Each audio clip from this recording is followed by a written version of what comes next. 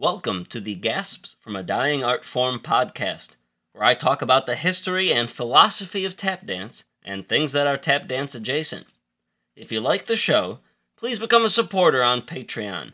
Half of all profits go to the Mad Rhythms Tap Academy at the Harold Washington Cultural Center in the historic Bronzeville neighborhood of Chicago's South Side. I want to read tap history, make my brain strong. No big words and keep it clean. No more than 4 pages long, can't you see? All this history is killing me. Thousands of pages and now on paper cut. Now I'll tell you what, it's a gas from a dying art form. Gas from a dying art form.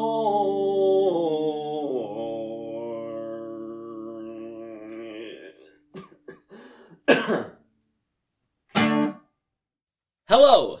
I'm Tristan Bruns, and welcome to the Gasps from a Dying Art Form podcast, a show about tap dance history and philosophy. Speaking of philosophy, this podcast may be the nichest podcast in existence. In fact, it's so specific, we might as well call it the Friedrich Nietzsche Show.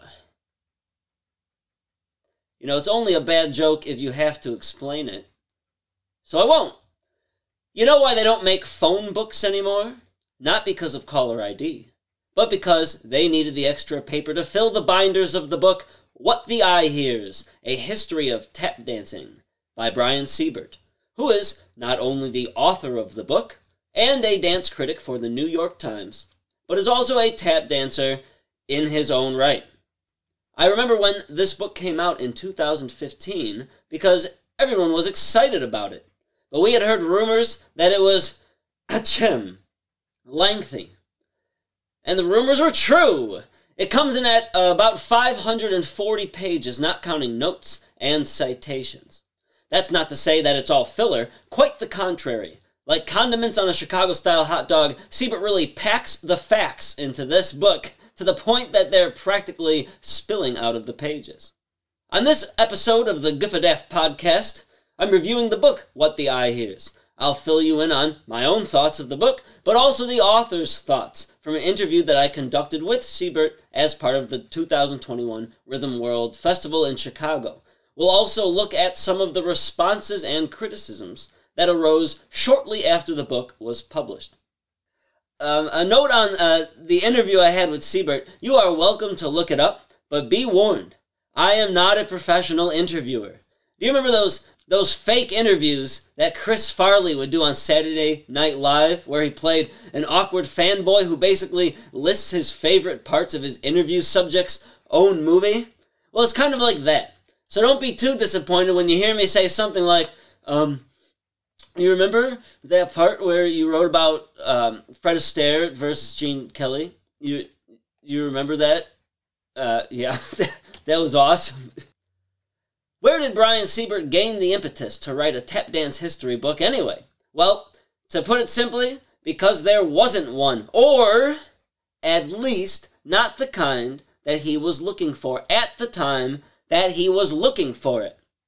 While pursuing a master's degree in writing from Columbia University, Siebert changed his focus from travel writing to tap dance when, after his essay on something like dark tourism in Cambodia nearly put one professor to sleep, he let slip that he was going to tap class right after.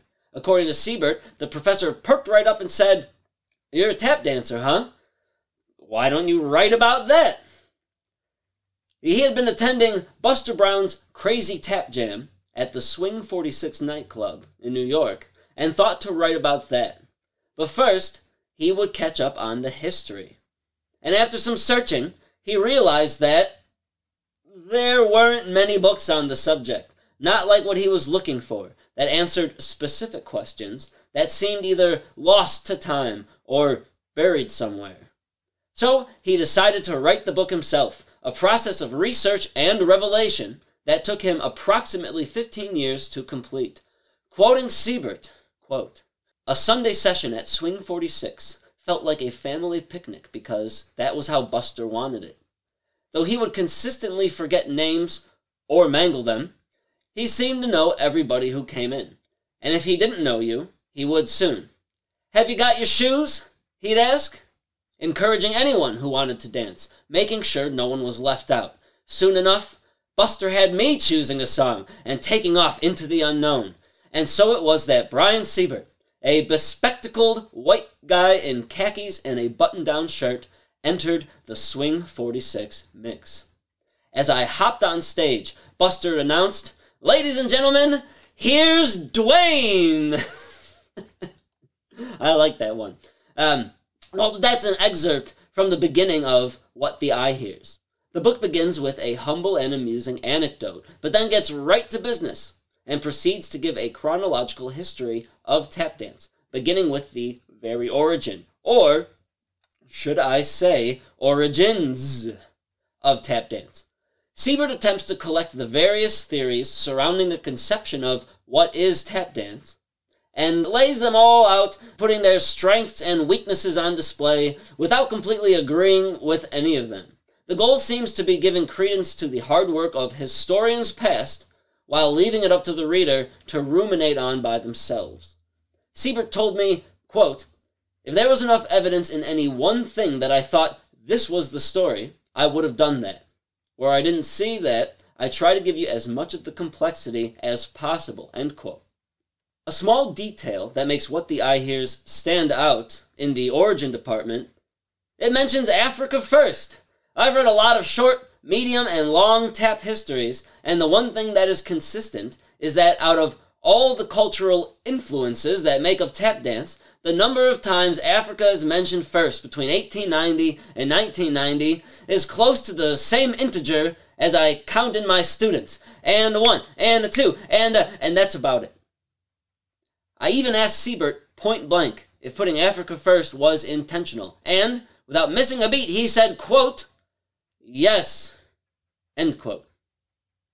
The rest of What the Eye Hears is a fleshed-out account of the history of tap dance, sectioned to coincide with the evolution of the modes of its presentation. Theater, movies, television, theater again, sometimes music albums, painting a picture of tap's turbulent timeline that may rub some readers the wrong way. The account of blackface minstrelsy here, in a rare move, predates the creation of Thomas Dartmouth Rice's Wheelin' and Turnin' Jump Jim Crow, while also taking a look at the complex and baffling psychology of how white people could celebrate black culture while at the same time oppressing black people. Echoing other contemporary works like Eric Lott's Love and Theft and Thomas DeFrance's Dancing Many Drums. In What the Eye Hears, themes of racist and class suppression pervade each iteration of tap dance, from vaudeville's segregated touring circuits to Hollywood's racially stereotyped roles for black performers. And by the time you reach the end of the 20th century, you have a pretty good understanding of why tap dance took such a sharp turn towards social justice in the 1990s, with the Broadway show Bringin' the Noise, Bringin' the Funk, a particular nut that Siebert goes to great lengths to crack. And crack a few nuts he does. As stated earlier, Siebert works as a dance critic for the New York Times, and his 2 cents can be found scattered throughout the pages of the book. And the tone of his criticism gets sharper the closer he gets to present day, the closer it gets to stuff he's been alive to have seen. In particular, the period most heavily criticized is the period of the late 1970s up until the end of the 1980s, dubbed the Tap Renaissance by dancer, producer, and writer Jane Goldberg, in which a resurgence of interest in the art form was brought about by mentor-mentee partnerships between an older generation of mostly black hoofers and a young generation of eager, mostly white, female dancers of diverse artistic background. It was a time of experimentation and risk-taking, which doesn't deter Siebert from pointing out what he sees as the flaws in the women's dance styles, compositional techniques, costumes, personalities, and later, even though it is non-malicious in its context, makes unflattering remarks about one woman's weight. What may be even more difficult to the reader is some of the dirt Siebert manages to dig up on some of tap dance's greatest mysteries. Namely, why is there less footage of some tap dancers than there are of others? And if so-and-so was so great, how come I've never heard of them? The answers are some heavy stuff. In some tap dance circles, I imagine this kind of talk is tantamount to blasphemy. But when it comes to knowing, or I'd rather not knowing, I personally want to know, even though it hurts.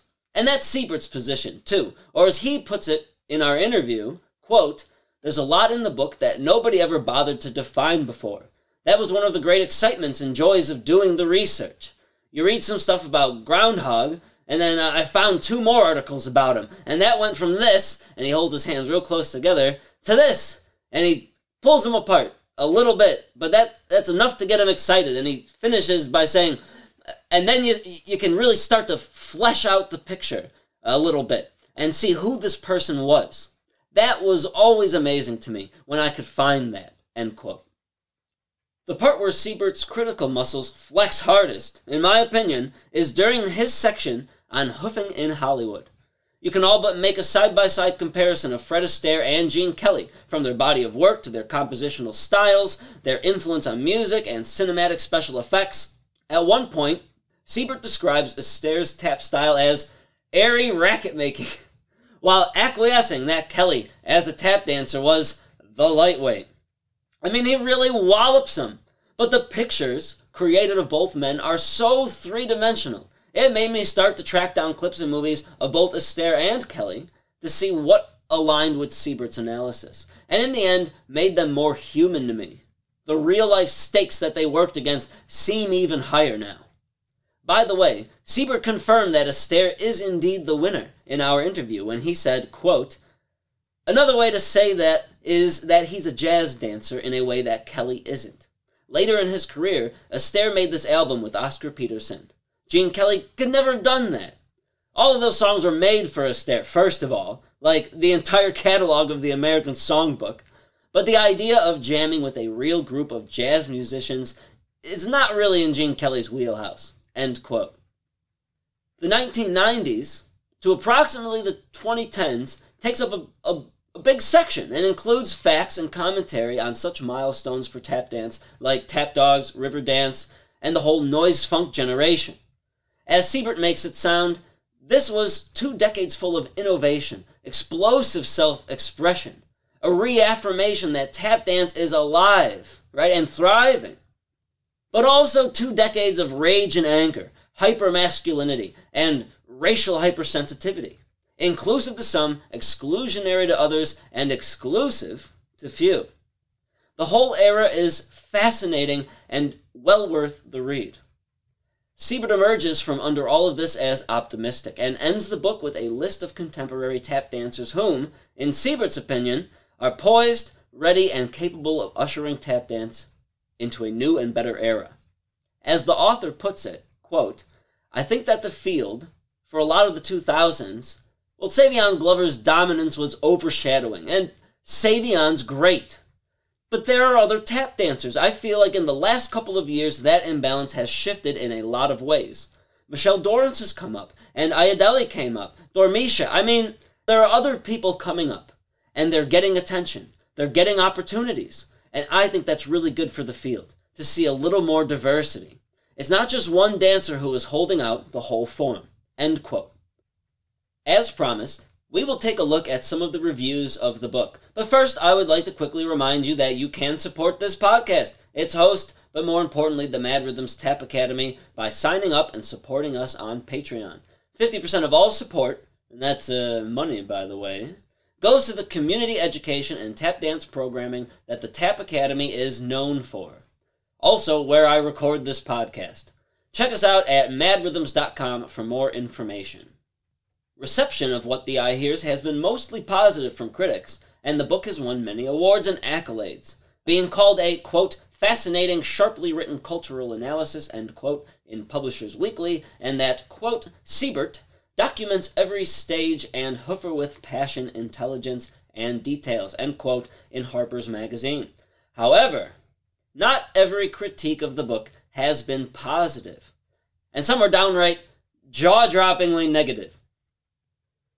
Critic Joan Acasella, in a review titled "Up from the Hold, The Story of Tap" in The New Yorker, questions Siebert's need for so much inclusivity, writing, quote, "If this attitude is one of the book's beauties, it is also the source of what I think is its one serious fault, which is that it includes too much.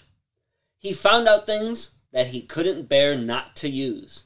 So by inclusivity, she means, just amount of content, not inclusivity of diversity, right? Siebert agrees with this critique, telling me that the more he thinks about it, he would have tightened it up in places too. Acasella also finds fault in the, quote, unvarnished racism of much of the historical material, end quote. And that Siebert, quote, doesn't tell us to get mad at these things. He lets us get mad by ourselves, end quote.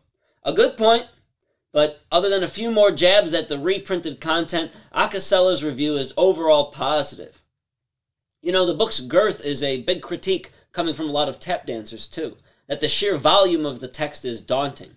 Although, fortunately for Siebert and his publisher, the tap dancers usually make this critique after purchasing the book. There are many a copy I've seen sitting on friends' bookshelves and in Mad Rhythm's directors' offices that are left pristine, untouched, and unread.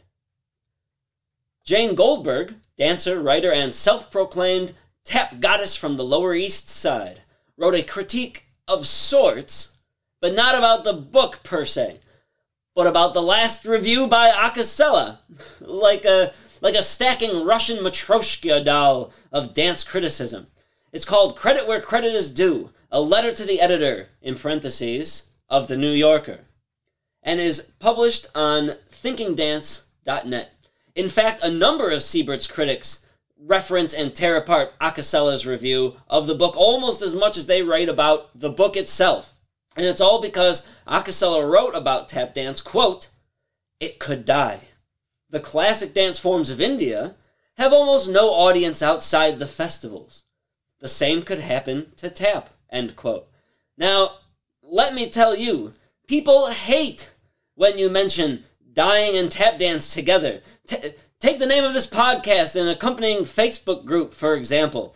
Periodically, you can count on someone not getting the joke and writing a serious response that, quote, tap is not dying. And they'll write this to me. Tap is not dying. How can you say that? I'm watching someone tap dance right now. How can it be dying? And I'm literally looking right at it. What a mean man you are. You're just so mean. And much shorter than you look in videos. I didn't know you were such a little guy. He's just a little... Another review of the book is by Deborah Cash in the Arts Fuse blog titled What the Eye Hears. Putting the wrong foot forward. Putting the wrong foot first. I mean, both are good. The latter is correct, but it could have gone either way. Cash is not a fan of the book, accusing the book of creating dissonance in the tap community, stating that, quote, the book's release should have united the struggling global tap community. Instead, it has been a time of retreating to corners and taking sides, end quote. What apparently really offended Cash was the marketing for the book. Particularly, had a problem with the back of the pre-publication promotional postcard, where, in bold font, caused Cash to momentarily lose her breath. What was written was, quote, the first comprehensive and authoritative history of tap dancing, one of the great art forms, along with jazz and musical comedy, created in America, end quote. This was so upsetting to Cash, because another tap dance history book, Constance Vallis Hill's Tap Dancing America, had been published 5 years earlier, and this postcard back text was enough to warrant nearly 3 pages of criticism, where Cash accuses Siebert of attempting to, quote, erase the history of recent scholarships, end quote, and that the book has unleashed something that she can only describe as, quote, a tap world pissing contest, end quote. Ironically, Cash concludes her review by measuring Siebert's measly top 20 tap videos on his website with Vallis Hill's massive online 3,000-item archive maintained by the Library of Congress. So, I guess the point of this review is that there's a pissing contest, and that her favorite of the 2 books can piss further. Well, good point, I guess. By far, the harshest review I could find of the book came from the Los Angeles Review of Books, titled, are you ready? Tap Dancing. Reports of our death have been grossly exaggerated. Written by writer, tap dancer, and choreographer Margaret Morrison, who says flat out, quote, if you read Brian Siebert's What the Eye Hears, A History of Tap Dancing, you may get the impression that tap dance is dying. End quote. Woo! Here we go! Oh, this is great. Man, I'm ready. Sounds like this is the right podcast to talk about this type of stuff. And excuse me while I take a deep dive into this review, which I find equally fascinating, a little problematic, at times contradictory, and ultimately disappointing. To start, Morrison opens her review by listing a nearly identical list of tap dance's current practitioners that Siebert does at the end of his book, The Success of Doris and Dormitia, right, for example. But she uses them to prove her point that Siebert thinks tap is dying, which is strange because that was the point of the end of his book, to use those same dancers as examples of how it was not dying. I don't know. Morrison's main qualm is not what Siebert writes, but how he writes it. But also, she totally hates what he writes too, saying that, quote, he routinely fails to put biased pronouncements from the 1790s, 1890s, 1990s into their historical or cultural context, end quote. And that Siebert, quote, instructs his reader to avoid essentialisms and consider the socially constructed idea of race. That's good, right? But he ignores endemic racism and uses his prodigious skills as a wordsmith to recreate supremacist structures, end quote. Similar to Acacella's assessment of the, quote, unvarnished racism of much of the historical material, end quote. But what is never mentioned by either Acacella or Morrison is, well, how does one show historically racist material appropriately? Siebert at no point condones these antiquated advertisements and calumnious critiques, but he also doesn't include an asterisk next to each one that leads to a footnote that says, FYI, this is racist AF, BTW. And should he? Is it the writer's job to tell the reader that, the N-word is or isn't racist? I mean, this is not a beginner's history book, and I fail to see how an educated reader, or even someone of the laity, would need this type of hand-holding. Never mind that Siebert mentions often how white dancers appropriated from black dancers, a theme that takes up more than half of the book, from T.D. Rice to Ann Pennington to George M. Cohan to Fred Astaire. Morrison further accuses Siebert of supporting the privileged patriarchy by writing that, quote, the book marginalizes women's contributions, end quote. Now, it's true, in the early pages of the book, there are long droughts of women dancers, with only a sprinkling here and there. And this dissipates the closer the book comes to modern day. But is that because Siebert found them and cut them out on purpose? Or is it due to the fact that, we're kind of beginning tap's documented history in blackface minstrelsy, which was very much segregated to women performers, even in a time when it was not that taboo for women to be on the stage. Yes, there is much more written about men than women in What the Eye Hears. But there is also much more written about women, many of whom are incredibly obscure, than I have read in most, maybe any, other tap history book. Two sides, same coin, you decide. Morrison writes that, quote, Siebert unwittingly perpetuates ideas of the criminal black body by framing the 1950s bebop tap artistry of Baby Lawrence and Teddy Hale with repeated comments about their jail time, end quote.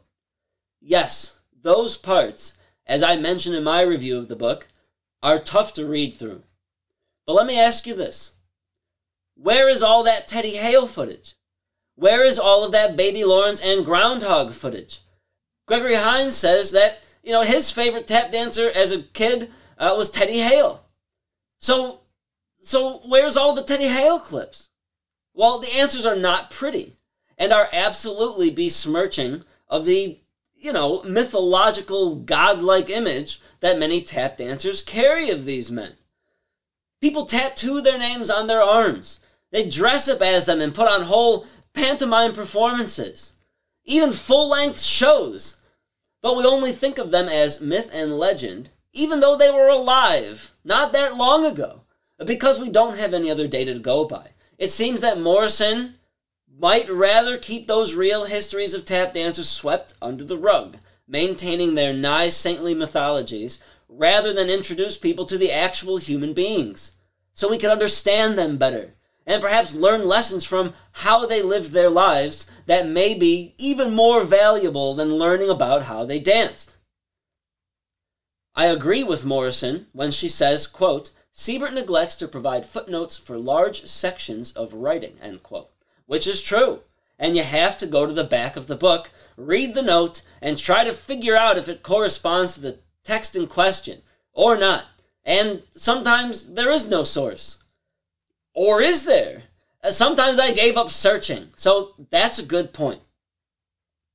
Sometimes Morrison pulls in other authors to wage war against Siebert as a military general calling in reinforcements, and invokes black lesbian social critic Audre Lorde and her famous aphorism, "The master's tools will never dismantle the master's house," in order to accuse Siebert of rebuilding the house of white supremacy with a, quote, new 21st century platform for racist language, end quote. Holy smokes, that's a big one. Morrison tags in African-American feminist scholar Bell Hooks, end quote, using samples from her 2004 book, We Real Cool, Black Men and Masculinity, to condemn Siebert for revealing the mysterious absences of certain black male tap dancers, like Lawrence and Hale, due to their sordid pasts. Again, I get how telling these ugly histories are offensive, but using Bell Hooks to prove your point is an odd choice for me. Hear me out. Bell Hooks, to my understanding, is a larger proponent of realizing racial and class intersectionality and feminism as an end to sexist oppression over male racial oppression, including Hooks as backup to prove a point that seems to ignore her earlier scholarship. Not to mention that one of the sordid pasts we're talking about of a dancer not yet named here deals with sexual violence towards women. Does Morrison wish that one taken out too? Or does that one get a pass and gets to stay, but that we should ignore the other unfortunate events, even though there are victims there too? As Bell Hooks writes in her 1984 book, Feminist Theory from Margin to Center, we are compelled to, quote, centralize the experience and the social predicaments of women who bear the brunt of sexist oppression as a way to understand the collective social status of women in the United States, end quote. Like I said, there's something to learn here, more important than tap dance, even though it's ugly. Morrison accuses Siebert of ignoring the historical contributions of two other important authors, Eric Lott, author of Love and Theft, who I mentioned in my review, and, once again, Constance Vallis Hill and her book, Tap Dancing America.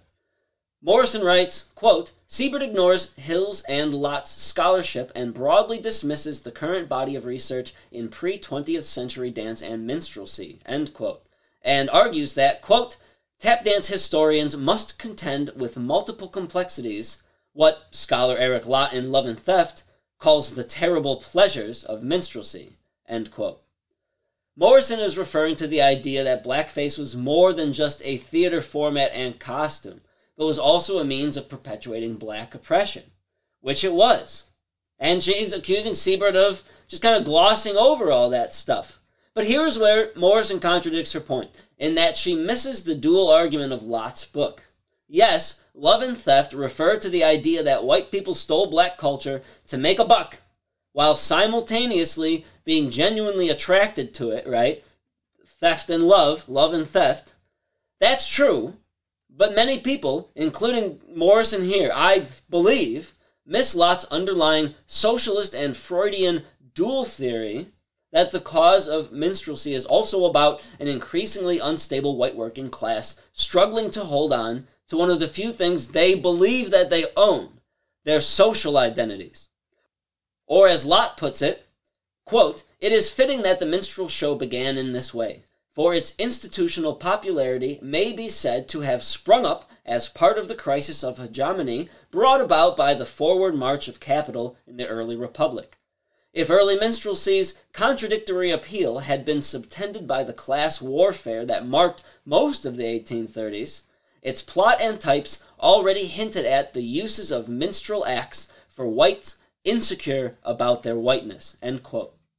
In the same paragraph, Morrison quotes from Siebert's book, saying, quoting Siebert, "Blackface minstrelsy was and was not about black people," end quote, and writes that Siebert is, quoting Morrison, "demonstrating a lack of awareness of the way minstrelsy's degrading depictions of blacks pervaded every level of U.S. culture," end quote.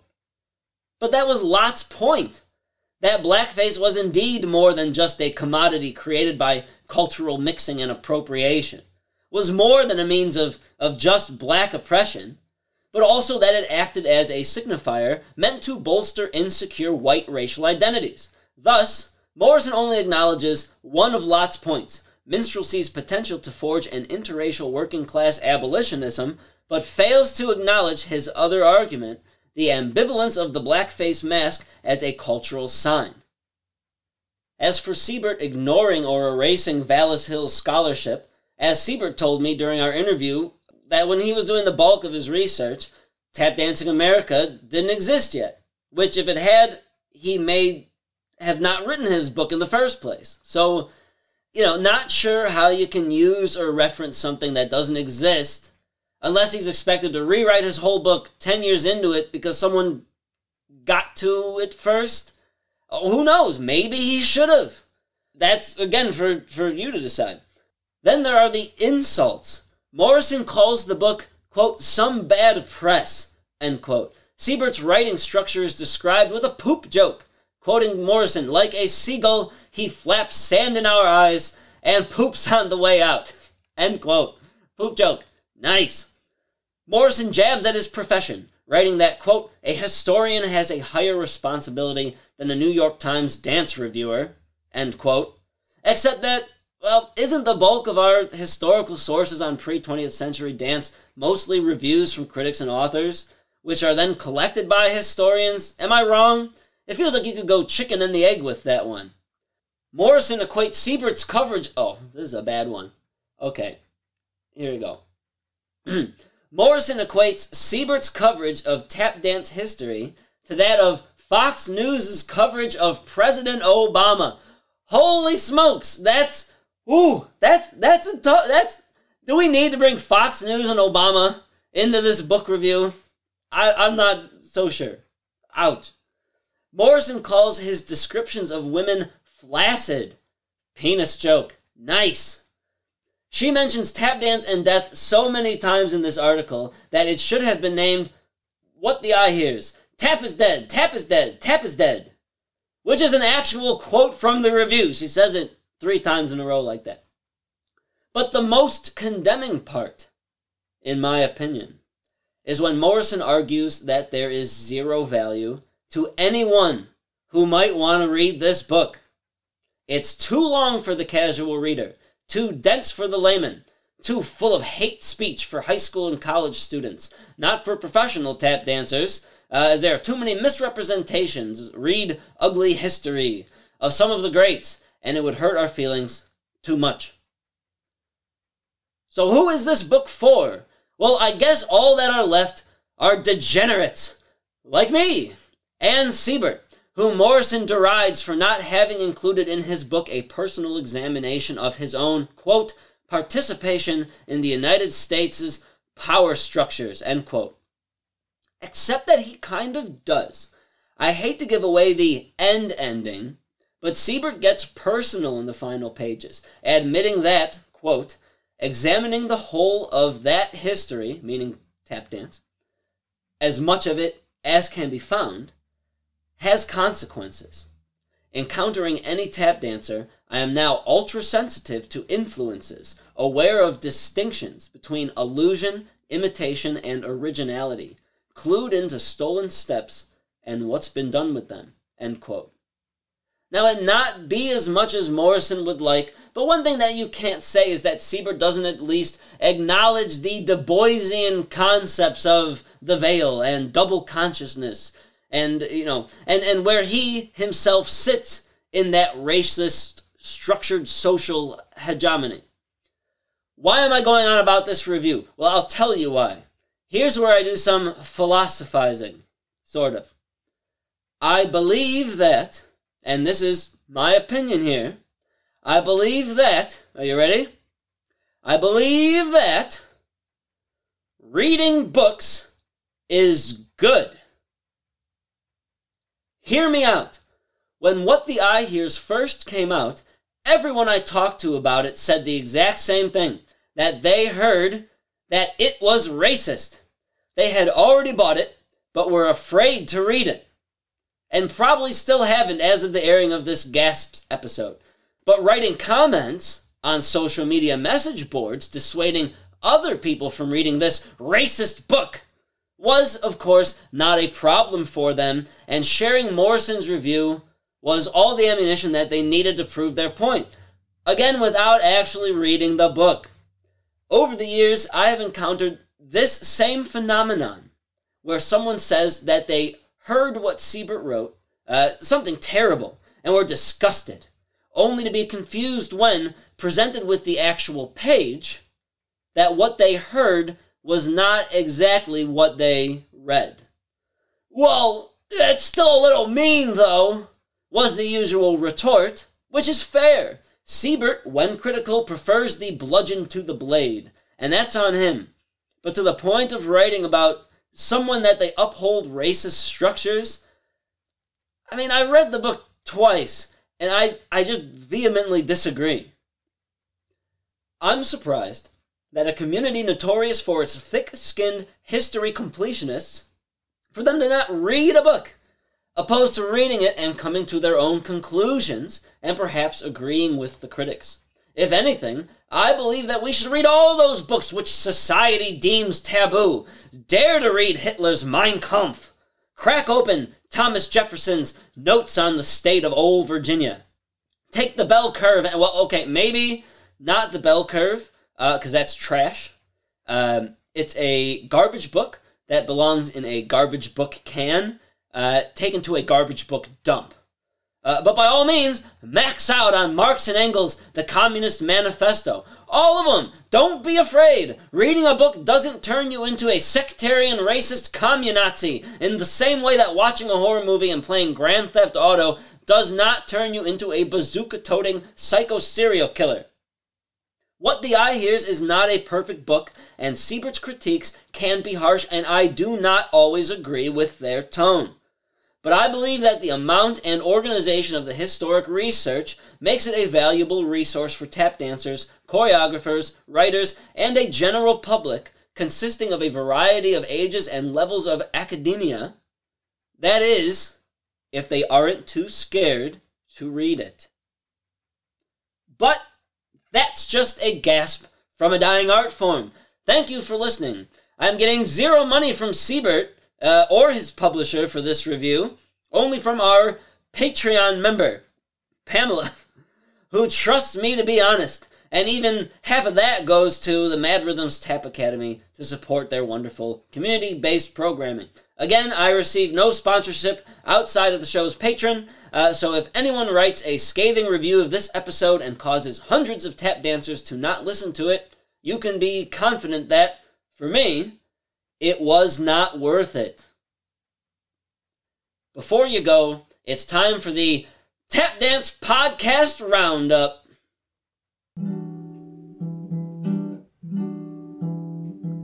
This week, on the Tap Dance Podcast Roundup, on episode 52 of the Tap Love Tour podcast, the Tap Dance Podfather, Travis Knights interviews dancer, choreographer, and 2018 Huffer Award recipient Catherine Kramer.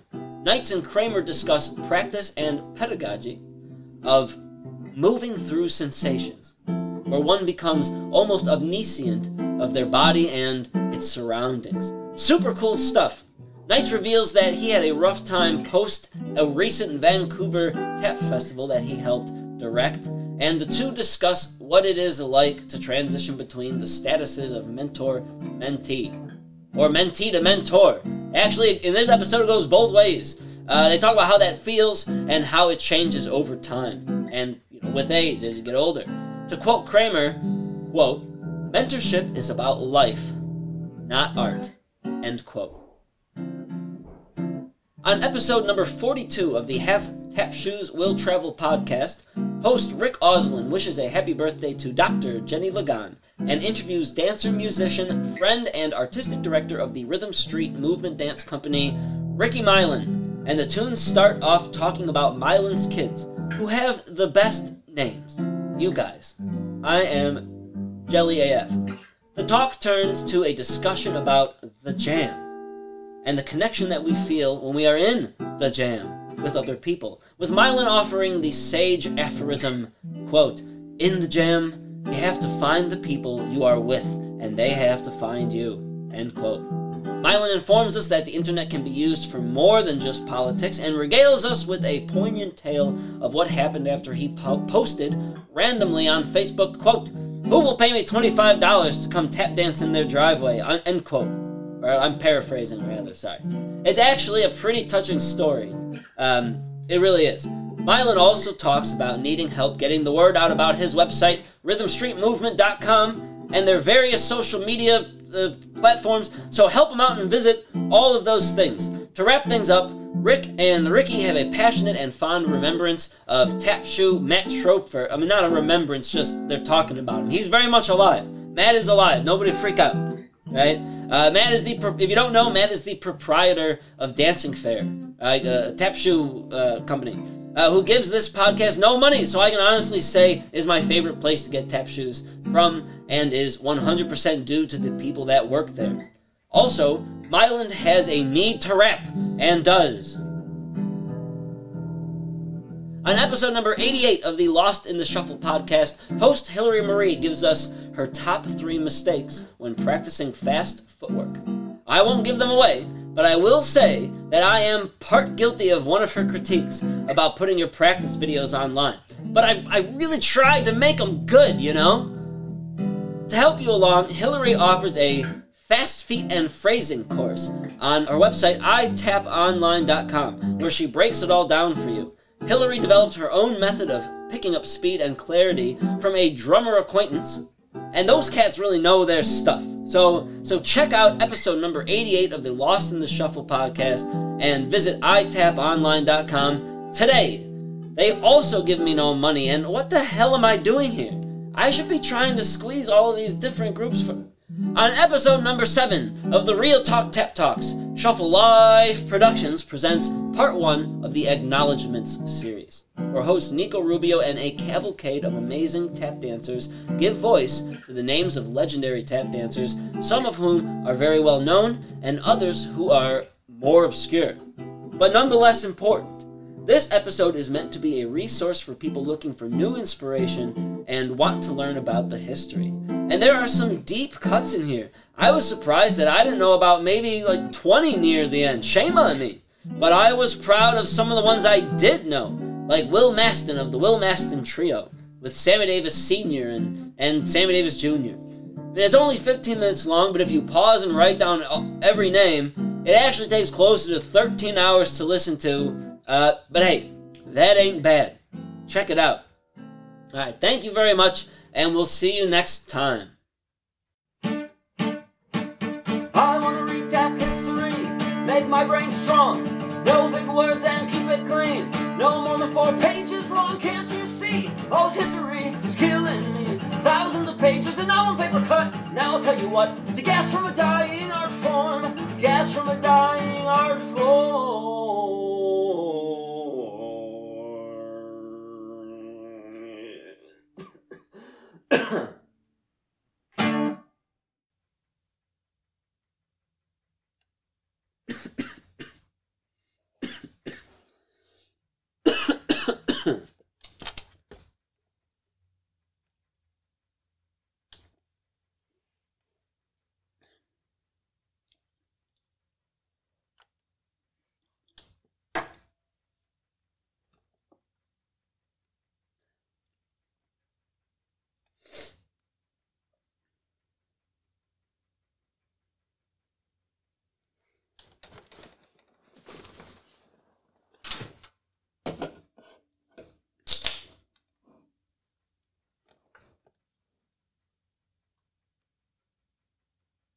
Okay, I think they're gone.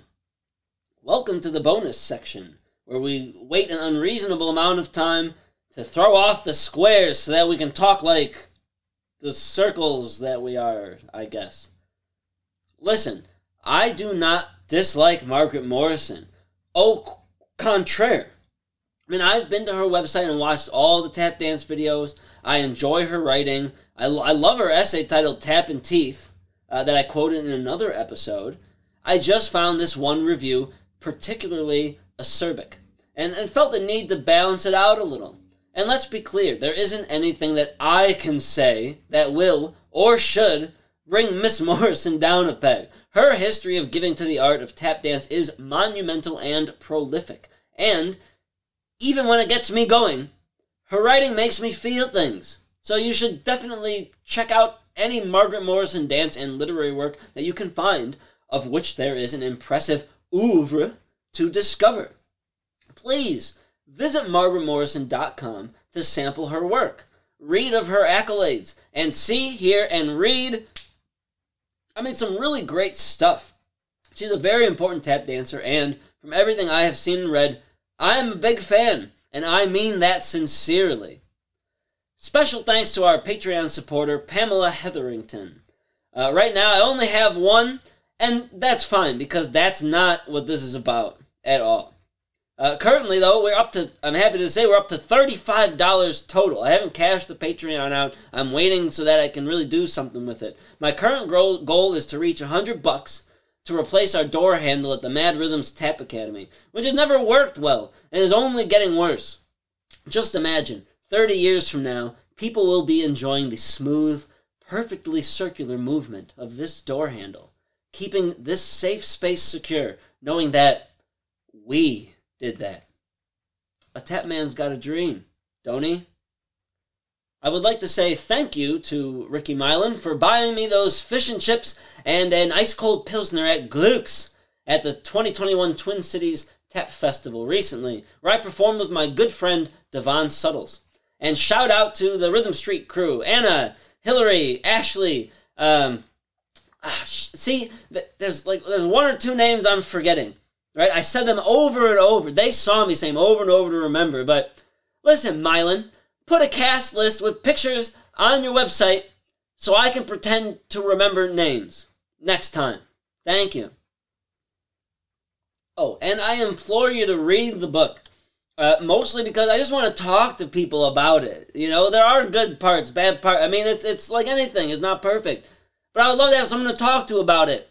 And when I'm, interviewing Siebert in a room with a bunch of other people in there, the only two people that had gotten through the whole book at all was me and Siebert. So, part of why I sound like a nerd when I'm interviewing him is because I've never been able to actually talk to anybody in the last 6 years about this one book, because everybody owns it. No one's read the whole thing. So please read the book so that we can talk about it. I want to hear what you have to say. Please, please, please, read a book. Please, please, please, read a book. Okay, that's really the end. I'm sorry.